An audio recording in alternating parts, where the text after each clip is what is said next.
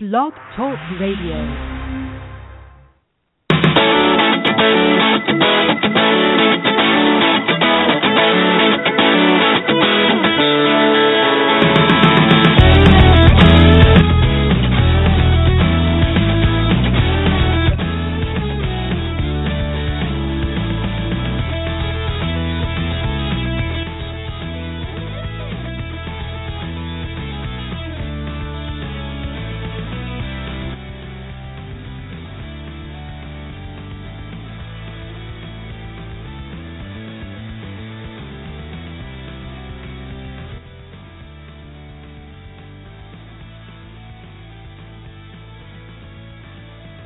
Hi, and welcome to our latest Outsports podcast. It is early April, spring has sprung, it's raining in LA, and that's a good thing. Jim, did you get wet this week?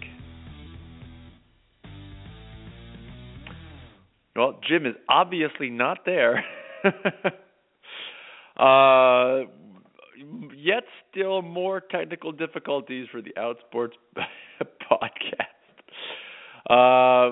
Well, this week we are going to be talking about young athletes. It's been amazing at Outsports over the years the role that young athletes have played in establishing kind of the current state of sports for LGBT people. Amazing how many of these kids in high school and college have come out and contacted Outsports.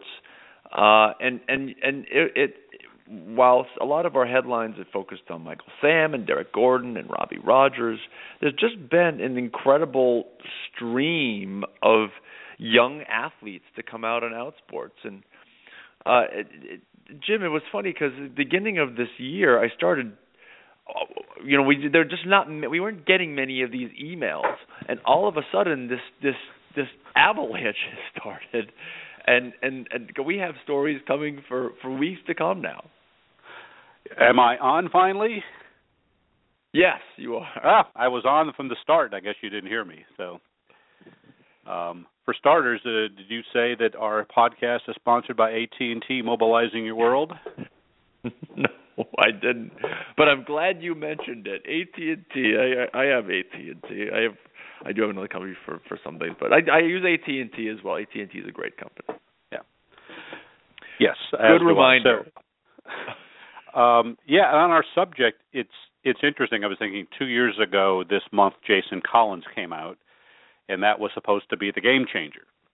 I think we've talked about, Outsports would be over because there was nothing new to write about. Remember, John Branch of the New York Times kind of said at a conference that he was basically with these stories being played out. And, of course, 2 years later, 0 open gay players in the NBA, NHL, NFL or Major League Baseball, 0 in Major College Football. There was 1 in Major College Basketball. Derek Gordon and his team didn't make the tournament, so we had a tournament where there were no openly gay players. And yet the action seems to be happening, as you said, I think in the opening about at the high school level especially, and, among college athletes of lesser sports. We've had, last week, we've had 3 sort of diverse but really interesting stories, and we can talk about them in whatever order. My favorite name, of course, is Cole Fox. Why do all wrestlers have names like that? He's an Iowa high school wrestler. They're never just John Jones. It's, he's a UFC guy, but it's like it's Cole Fox or it's Porter, Strong or something. So I thought, oh, my God, when I saw that name, I said, that's a perfect wrestler name. But he's an Iowa wrestler. We had Dalton Maldonado. We got huge amounts of traffic on him. He's a Kentucky basketball player. And then we had Sean Warren, who's a high school football player. So all 3 basically kind of we've had in the last week, and that's sort of but it shows that you said how the young people, especially in high school, are the ones sort of stepping out there and telling us their stories more so than the big time people. Yeah, well, obviously there are more high school students than there are professional athletes in the United States, but it's amazing that these 15, 16, 17-year-olds in Iowa and Kentucky have figured it out and can find the courage to come out. But these professional athletes making millions of dollars with fancy cars and beautiful homes can't find the strength or the will to come out publicly. And it's one of the things that's interesting. You know, you can say, oh, it's a private issue and it's up to them. That is entirely true. But every one of these kids, when I ask them, why are you doing this? They say, because I want to help other kids like me. And that's why it bugs me that more professional athletes don't do what these incredible kids are doing to help other kids. They focus on themselves first and put these kids who they could help second.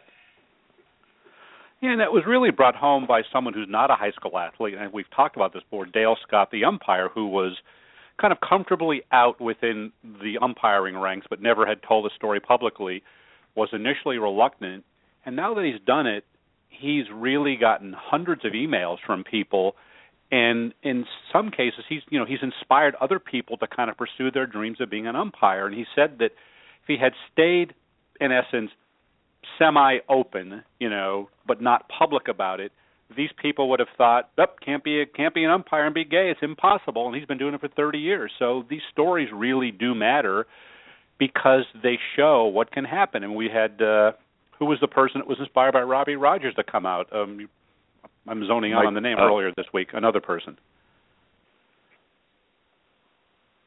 The Robbie Rogers. The kid read the letter that Robbie Rogers wrote to his 14-year-old self. A couple of years ago, and it was a guy. Oh my God, I can't believe I've been talking to him all day. I'm blanking on his name. Stephen Asala. He works at I've literally been messaging him all day on Facebook, and then I forget his name. Stephen Asala. So and because Robbie came out, he was able to write this letter to his 14-year-old self, and then Stephen saw this, and that gave him the courage to come out. And that's the kind of power that we see from these high school kids that we just don't see from the professional athletes. The professional athletes just don't make helping those young LGBT kids a priority. And they don't even make it a priority after they retire either, which has always bugged me, that they stay this way. They can't even come out after and when they come out after they retire, they still have an impact. And we've seen from people like Sarah Tuolo had a huge impact. Dave Kopay, of course, 40 years ago had a huge impact, even though they weren't current players. So but I think there's a difference to it's the idea of making a difference, is that why these kids do it. Sean Warren, the football player, the same way. I mean, they all sort of are inspired by somebody, and they want to say, hey, this can be possible for you. And I thought Cole's story, the wrestler story, was really good because it was a case where he left his father a coming out letter, shoves it in his dad's, I think, briefcase or something, and his dad's going on a business trip, and then, of course, waits the entire day waiting for Dad's response, and Dad's response is basically a text saying, I love you no matter what. And those kind of stories are really beautiful. Yeah, what's also interesting about Cole is that he didn't tell his family that he was doing this story. He told his mom that he was doing a story about the scholarship that he won. He won a Matthew Shepard scholarship for LGBT students to reward their leadership, and he'll go to some training sessions about how to be a leader. Well, he didn't tell his parents that he was going to talk about the whole thing. Well, I didn't know it either until his sister called me yesterday and said, where did this article come from?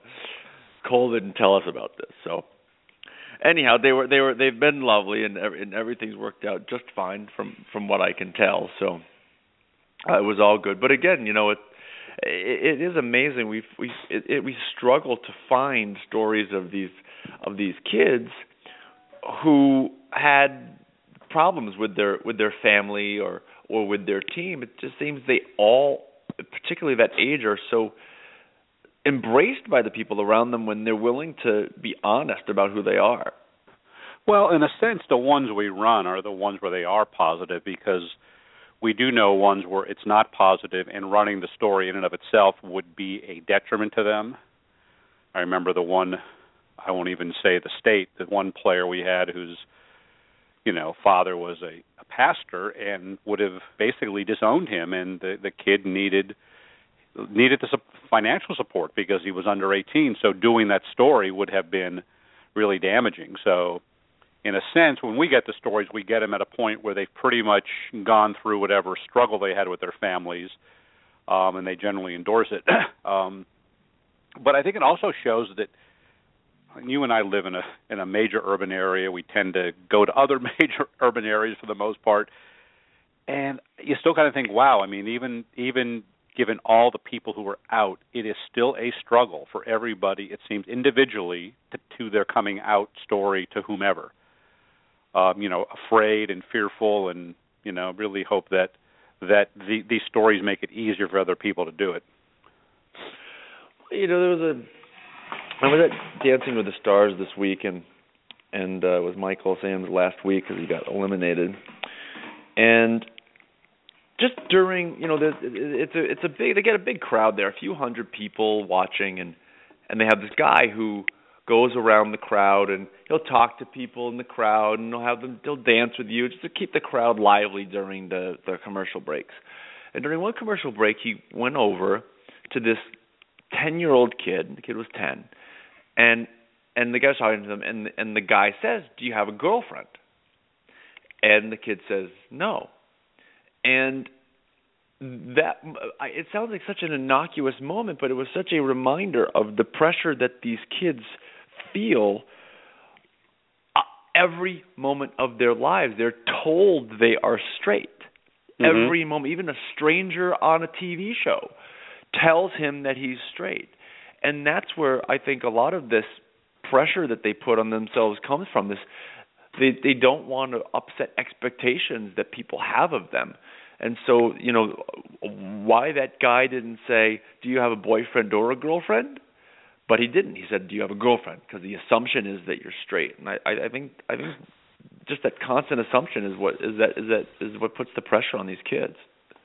For me, especially, I would never ask a 10-year-old that question anyway. It seems awfully young to me. Maybe I'm just, of course, like, wow. Like I would never think of asking a 10-year-old about their dating habits. It just seems like, they're still in diapers basically. But I guess that's just a generational thing. But yeah, you're right. And all these stories tend to have some element of, oh, I was dating a girl or tried to date a girl, or the girls were flirting with me, and I didn't know what to do. So. The Dalton Maldonado story is an interesting one because it has sort of a more serious tone to it. He's the basketball player who says he was pursued by another team, calling him, gay slurs and stuff. And I know the latest story yesterday, you got some contact from the administration, and what have they said of the other team that whose players came after Dalton?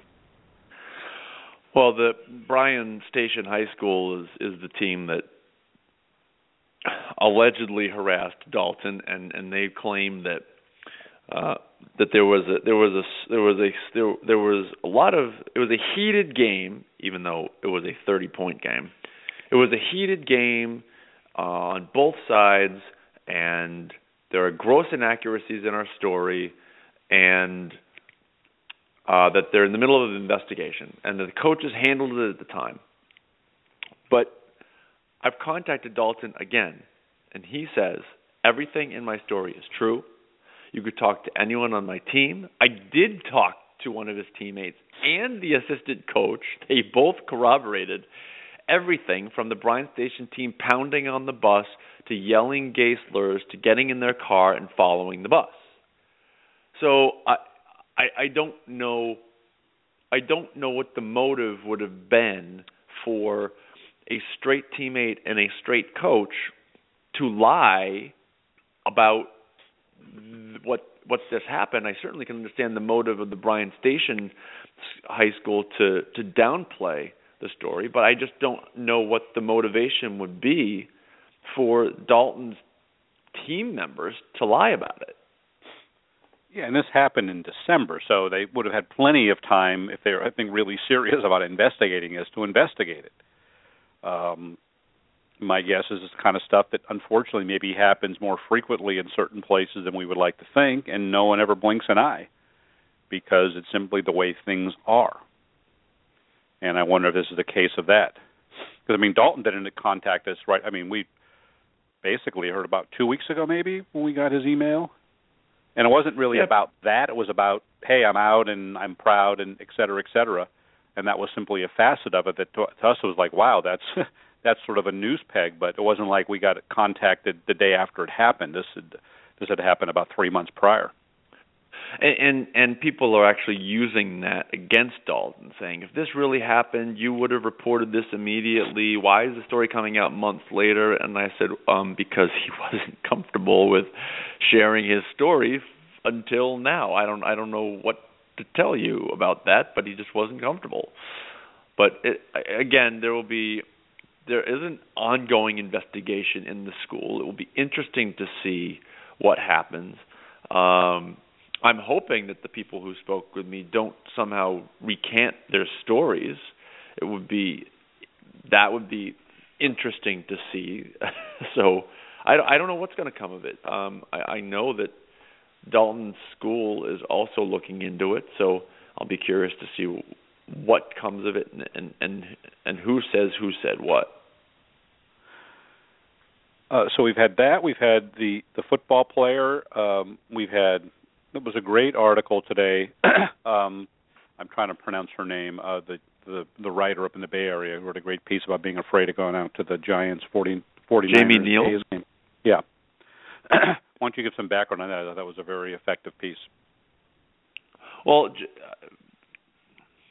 Jamie went by another name before this week, and she just posted on Twitter a few days ago that, I've seen a lot of people struggle with this, and I need to tell the world that I'm transgender. And so I contacted her and said, would love for you to write a piece for us. She had written under her old name some stuff for SB Nation, Niners Nation, and what have you. She's a big A's fan and a Niners fan and also a Giants fan. And so she just wrote about kind of her struggle and beginning her transition and now being afraid to go to watch her favorite teams play because of how people in the stands might react to her. So it was it was a super powerful piece, and I think very raw and very real. And what's interesting, I contacted Christina Carl and said, the piece is a bit raw, and I'm not sure that Jamie, knows the proper things to say, but certainly, spoke her mind. And, a lot of trans people don't want to talk about their former life, or Jamie mentions being a dude or something like that, and that's kind of not the way you're supposed to talk about these issues. But she did, and I really liked the piece, and I'm glad a lot of people are reading it. Well, it was interesting. A lot of her fears was almost hadn't really happened. It was simply the fear that something could happen, which is certainly understandable. I know Christine Daniels had problems in the press box when she first went back to cover sports in L.A., and, it was these snide remarks by other sports writers and, stuff like that really stung. And Jamie's been really pleasantly surprised by the outpouring of support she's gotten off Twitter. She was expecting a lot of hate tweets and got the opposite. So I think in a good way, maybe people's minds are being changed on this. And it'll be good to see her do a follow-up maybe during the season after she's had a couple of months under her belt of just, going and covering these things. I think people's minds are definitely being changed on this. As we know, this is the struggle with these kids coming out. This is what they go through. People, particularly in these smaller towns, people can be very homophobic or transphobic when they don't know somebody who's gay or transgender. But when they do, their attitude changes. It's not that most of them, some certainly do continue to shun the person they like or the person they know, but most people change their attitudes and their behavior to fit and welcome the person around them. And that's kind of the catch-22, that a lot of people's attitudes won't change unless somebody comes out, but somebody won't come out because attitudes haven't changed. Yeah. And I remember me coming out. I'm sure you too. My dad would say anti-gay stuff, and now he's incredibly supportive and would never say that stuff. And if I hadn't come out, he wouldn't have changed. Yeah, I think that's true, really, of a lot of people. But I want to make something that you mentioned about Jamie and the use of language and who gets to decide what language we use. That was the way she used it. Because that happened in the Sean Warren football piece where I asked him about using the word gay and fag, and he heard it. He said, I heard it, and I still use it myself. And we got into a long discussion about that. That to him, they're just words. They don't hurt. He throws them around. To him, it doesn't mean anything. His other gay friends are bothered by it, so he doesn't use it around them. But it got me to thinking about, when we sort of, in essence, trying to tell people this is how you need to refer to yourself. And I think the same thing with Jamie, that, did she use language that is sort of considered out of bounds, but that's the language she uses. And I'm wondering if at what point we give people license to sort of say about themselves what they want to say. Well, you and I give people all the license that they want. I think if there was hateful language being used, I'm not sure that we would go there. But if the football player wanted to write a column about why I think using gay slurs is okay, well, we'd probably let him write that. We'd suggest. Yeah, to him it was like he said, if it was done in a hateful way, it's different. He didn't consider him using them as a slur when he used them, I guess, is the point. The same thing if Jamie refers to herself, I think, as a dude and a bro, which if someone else said that, that would be different than sort of Jamie making a reference to her former, past in that way. I think is to me the difference. Is in essence, you kind of own what you are. And if you want to say I was X or whatever, I think that's allowed. But if someone else says, no, you're whatever. Same thing when we do these things, saying that, we did the gayest mascots. Remember, got some blowback from people. Oh, that's being offensive. And you did something with the gayest NFL team names a couple of years ago that got some of the same reaction. It's like, no, it's different when we say it. Yeah, it's different when we say it, but then people are trained to be offended. We encourage people to be offended in our culture, and sometimes things are just funny. Right? The new Daily Show host. I mean, he's under fire for making some offensive jokes, and of course some people are saying that it's a double standard, that he's allowed to get away with it, but that other people are saying that he should be allowed with it because it's funny, and if it's funny, is that okay? And there are no hard fast rules, but I try to do what's not going to be too offensive to the most number of people. Yeah, and I think in the case of Trevor Noah, the host, I didn't think what he said was actually funny, but he's a comedian, and you're going to do stuff that's going to push the boundaries, and you're going to whiff sometimes. But initially, people say, "Oh, they should not hire him now," and it's like, really, over tweets he did 5 years ago. Because I was very impressed when I've seen him on The Daily Show, and actually, bizarrely, told someone, I think that's the guy they should pick as their new host, having no inkling about what their thought process. So I just thought he seemed incredibly talented. And so, it's ideal. I think also sometimes we kind of, we're looking for things to get people on that they may have said several years ago. And, clearly if someone calls someone an effing faggot, of course we're going to come after him for that. But, at a certain point, I think you have to give some license and not get overly sensitive about everything. I think it's a sign of basically self-pride when you can sort of take some of those things and not feel aggrieved by every slight. Yeah, well, what I've seen more and more of is beyond language and stuff, but actions. I mean, and people in the movement, our LGBT sports movement, accusing other people of being this or that and offending them, and they're doing the the good work that they're doing wrong. They should be doing this instead, and they should be including that one, and they're being exclusive, not inclusive, and everything has to revolve around intersectionality, and you have to. It's just amazing that people within our own movement, people who are thinkers, are just.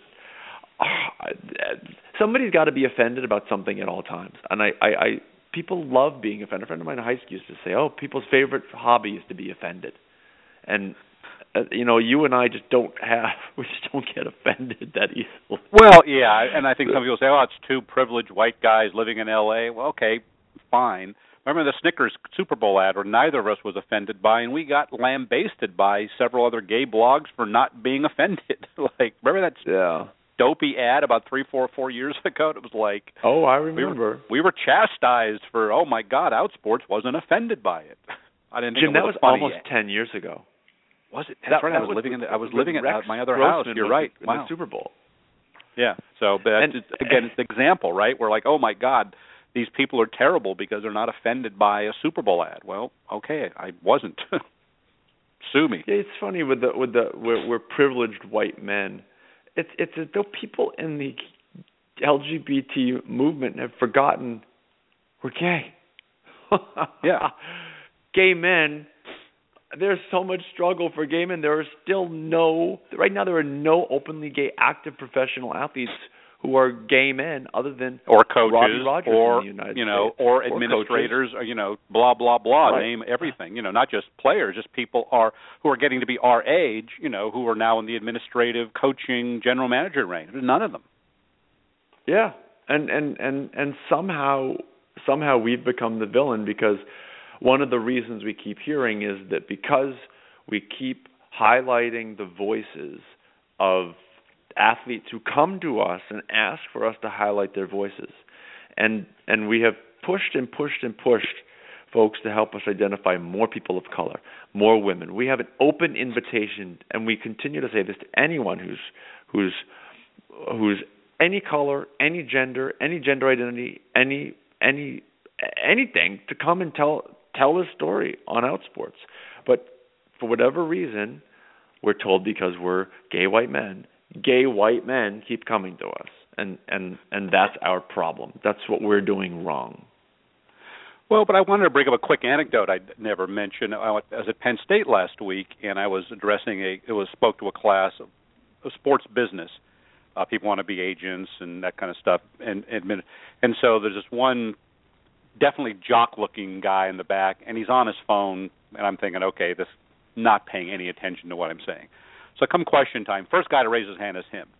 And he said, oh, I'm good friends with Laquan Chapman. Remember, Laquan wrote a coming-out story for us. He actually showed me his coming-out story. Before it happened, I was just texting him while you were talking to say how cool it was that you were speaking to my class, and and it was really a fascinating moment about a connection. Here's this straight guy you would think would be this frat bro who Laquan let read his story before he came out to sort of make sure he got things right. And, Laquan's African American, and that's the kind of story we've highlighted. And it was a really great moment to see that, this website sort of had this power to connect these people. And even the professor said afterwards, I never knew that about, I think that name was Matt. I would have assumed he was the biggest sort of macho jock guy in my class, and here he was, somebody who was tweeting some of that. I thought, he's not paying attention, and he was tweeting Laquan. So you get those little victories, and you kind of savor them. Yeah, well, you never know where support lies, and again, if you're an LGBT athlete, high school, college, or the pros, come to Outsports, and we'll tell you a story. We're so proud to have had so many high school athletes come out on Outsports recently, and we just can't get enough. Every single one of them does some good. And we're also proud to have AT&T as our sponsor. AT&T, mobilizing your world. All right, well, that's all the time we have this week. We'll be back next week, as always. I'm Sid Ziegler. That's Jim Bazinski. We will talk to you then.